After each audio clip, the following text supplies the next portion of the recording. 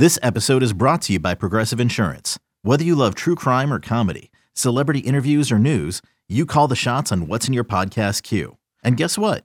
Now you can call them on your auto insurance too with the Name Your Price tool from Progressive. It works just the way it sounds. You tell Progressive how much you want to pay for car insurance, and they'll show you coverage options that fit your budget. Get your quote today at Progressive.com to join the over 28 million drivers who trust Progressive. Progressive Casualty Insurance Company and Affiliates. Price and coverage match limited by state law. When you need mealtime inspiration, it's worth shopping Kroger, where you'll find over 30,000 mouth-watering choices that excite your inner foodie. And no matter what tasty choice you make, you'll enjoy our everyday low prices, plus extra ways to save, like digital coupons worth over $600 each week. You can also save up to $1 off per gallon at the pump with fuel points. More savings and more inspiring flavors make shopping Kroger worth it every time. Kroger, fresh for everyone. Fuel restrictions apply. In this town, there is no off-season. The news never stops, and neither do we. It's always game day in Cleveland with Andy Baskin and Daryl Ryder. It's always game day in Cleveland. Hi, everybody. I'm Andy Baskin. He is Daryl Ryder. We love having you on board, I'll tell you that, and we love talking Browns football with you, and we've got a number of topics that we're going to get to today, and, of course, you know most of them will revolve around the quarterback position, because that's pretty much all we've been talking about since the offseason came into play. And here's where we are. So in a little bit, we're going to talk about Baker Mayfield, but we'll start off with the events surrounding Deshaun Watson. And Daryl, the tide has turned, and we are in a hearing now. And the hearing is in Delaware. So hopefully while this is, you have your first chance to listen to us on this, that the hearing is still going on, although it could wrap up by the end of the week. Daryl, where are we with the hearing, and what exactly is going on with the situation?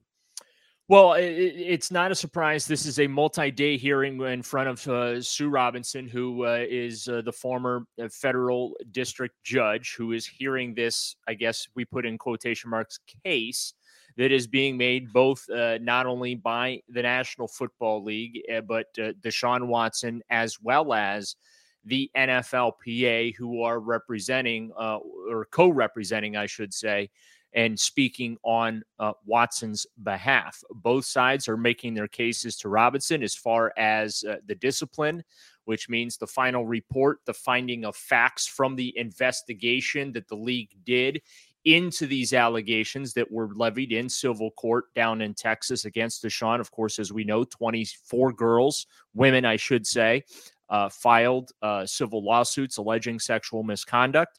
The league looked into those. Since then, Watson has settled 20 of those cases. 4 are set to actually go to court. The league kind of narrowed the focus of their presentation, if you will, to around 5 of these accusers and what they had to say. They made it known that their position is that they feel that Deshaun Watson, in fact, did violate the league conduct policy. They wanted an indefinite suspension with at least 1 year minimum of a ban for him. Meanwhile, Watson's camp, in conjunction with the NFLPA, is trying to make the case to the independent arbiter that Deshaun Watson did not violate the conduct policy, and that the suspension that the league is seeking is unprecedented, uncalled for, heavy-handed, however you want to describe that. And again, making their case as to why Deshaun Watson should be allowed to play football in 2022. Daryl, why is there so much noise out there right now? I mean, we hear 6 to 8 weeks. We hear that the league wants, indefinite without pay. Well, why do you think there's so much noise out there right now? Is this just people looking for clicks, or what's the situation? No, I mean, look, there's posturing on both sides going on. Look, the NFL on their side, I think that they really wanted it known what they were looking for as far as discipline against Deshaun Watson, and to really show how serious they took these allegations. Clearly, they have found something that has bothered them to the point that they would seek this type of discipline against a player. And also to show, I guess, the public, hey, that not only do we take these seriously, but we want to punish accordingly in this.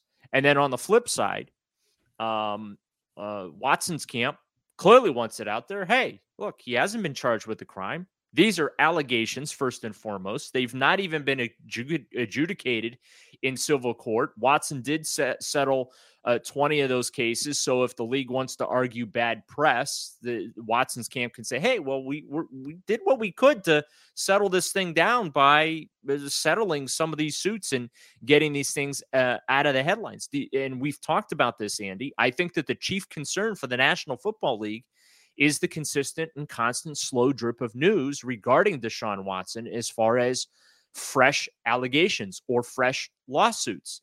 And then, of course, when these do go to trial next year, next spring, around March, right? Because the two sides agreed that there would be no lawsuits heard during football season, that, something comes up in court, right? That has not come up and been put on paper in these court filings. So I think that there's some concern from the NFL that although Deshaun Watson has settled 20 of these 24 cases, then, hey, that more stuff potentially could come out. So the NFL is kind of covering their backside here too, because if they settled, right, had they settled with him on, let's just, for the sake of the discussion here, on 6 to 10 games in that range, and more lawsuits were filed or more allegations became public, then the league all of a sudden looks soft in their eyes, right? Because we didn't do enough. Or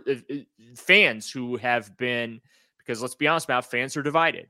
There's one half of fans that are just completely appalled and disgusted by what Deshaun Watson is accused of.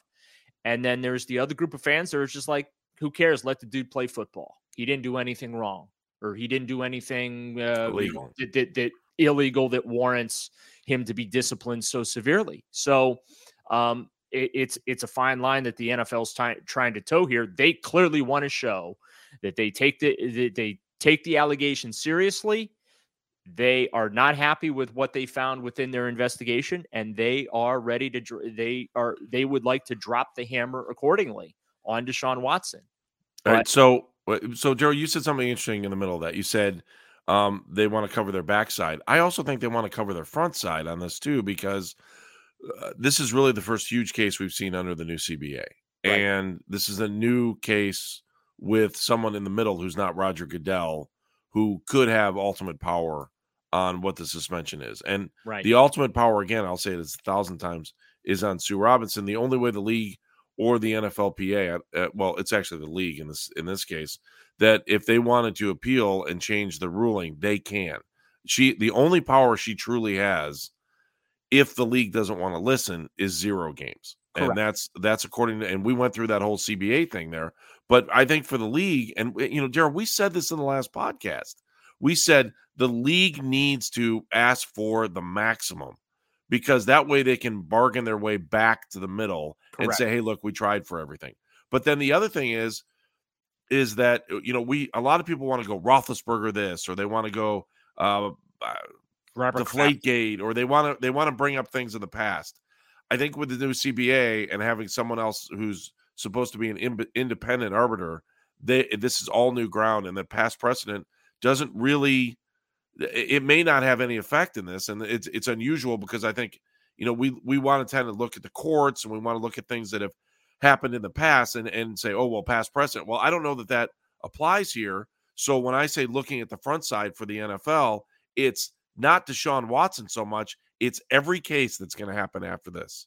They've given themselves the deniability, right? If Sue Robinson comes back and says no discipline, number one, or comes back with a much shorter recommendation, again, we're speculating, let's say 6 to 10 games, which, by the way, I think is where we are in reality. I don't think he's going to get the full year ban. Is that a change, though? I thought when we had talked last time that we both thought it was heading towards a full year. Well, and that's because there was so much coming out, right, from the league's position of what they were looking for and what they were going to be fighting for.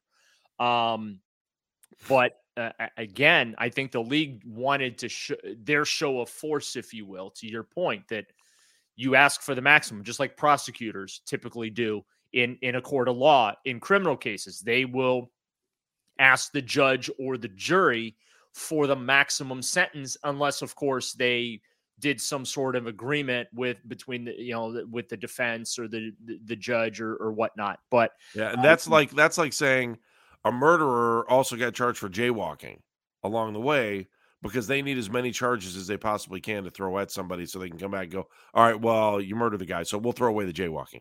Right. We'll throw away the jaywalking ticket. Yeah. One of those situations. Yeah. So that's all part and parcel to this process. They never reached a settlement, so it did go straight to the hearing. And you're right. The power now falls to Sue Robinson to make a determination. The other tentacle to this too is I wonder, from a legal standpoint, what impact whatever decision she makes has on the civil cases against Watson. Because if there is discipline, right? I'm not a lawyer, so I'm just kind of like talking out loud here, but I wonder, right, if that gives Tony Busby another round of ammunition. Saying, look, his employer did this to him. Right. Why would, I mean, obviously there's been damage here. Right. That, hey, clearly his own employer found that he was guilty of a violation of some sort. Right. To keep it very vague. Right. So we are asking for damages on behalf of our clients, and to support our claims, we're going to use what Sue Robinson hands down as kind of ammunition. I'm wondering if that happened. I would imagine it would. Daryl, let me throw this one at you where it could be even more damaging is the fact that they've also, if the Houston Texans are involved in this and now they're trying to sue the Houston Texans, they're going to say, hey, why do you think that I'm just saying from a defense from a, I don't even know from a philosophical standpoint in the courts, you would easily be able to turn around and say, look, you're the NFL, you're a part of this thing, and your group thinks you did something wrong. How could you not be held, responsible for that? So, I tell you, no one's talking about the Houston Texans in this thing, right? And that's going to get super interesting. But I'll talk about it right now. Sure. Because I think that this is part of why the NFL wants to be so heavy-handed with Deshaun Watson in seeking this indefinite suspension. Because his actions, okay, and again, being very clear, I'm not saying he did anything wrong. I'm not saying that I'm not taking sides, but his actions and the result of those actions, whatever they were, put one of the 32 teams at risk from a liability standpoint, because the Houston Texans are being sued as a result of what Deshaun Watson is accused of. And the Texans, are being accused of enabling his behavior, by allegedly giving him a massage therapy table to use, by giving him access to a suite at a local hotel. A security guard, it has been accused, employed by the team, has been accused of providing Watson with a boilerplate blanket style non-disclosure agreement to use with female therapists and whatnot. So I think that that's another part of this, aside from the negative press that this continues to get, aside from what Deshaun Watson is accused of. And again, we stress these are allegations being made in a civil court of law and not criminal court. But the fact that the Houston Texans are being sued and they're being sought as being liable in this litigation, and they are now exposed because of what Watson's accused of. Yeah, I think that's the primary motive, at least from my point of view, Andy, right? Why the NFL wants to drop the hammer, because one of the 32 entities that they are responsible for, right, the National Football League, it's one of 32, is it could potentially be liable if a jury or judge in any of these civil cases determine that Watson did something that results in these women being eligible for financial damage. And the domino effect there is what did the Houston Texans know? When did they know it? And did they turn a blind eye, for lack of a better phraseology? Yeah. And I really think that the Texans are in a catch-22, because now if the league thinks that everything that Deshaun did was against the conduct policy, and if the team helped facilitate that, and they want to throw the book at Deshaun, what does that happen to the team? And if you're in a civil court, I mean, you can't tell me a good attorney's not going to be like, hey, your own employer. I mean, I know we're kind of going through this again, but there's a catch-22 here that I don't know that a lot of people are looking at. The stiffer the penalty against Deshaun, the more liable the Texans could be in this situation. And you know what we have not heard about, Andy? We have not heard about a league investigation into the Houston Texans.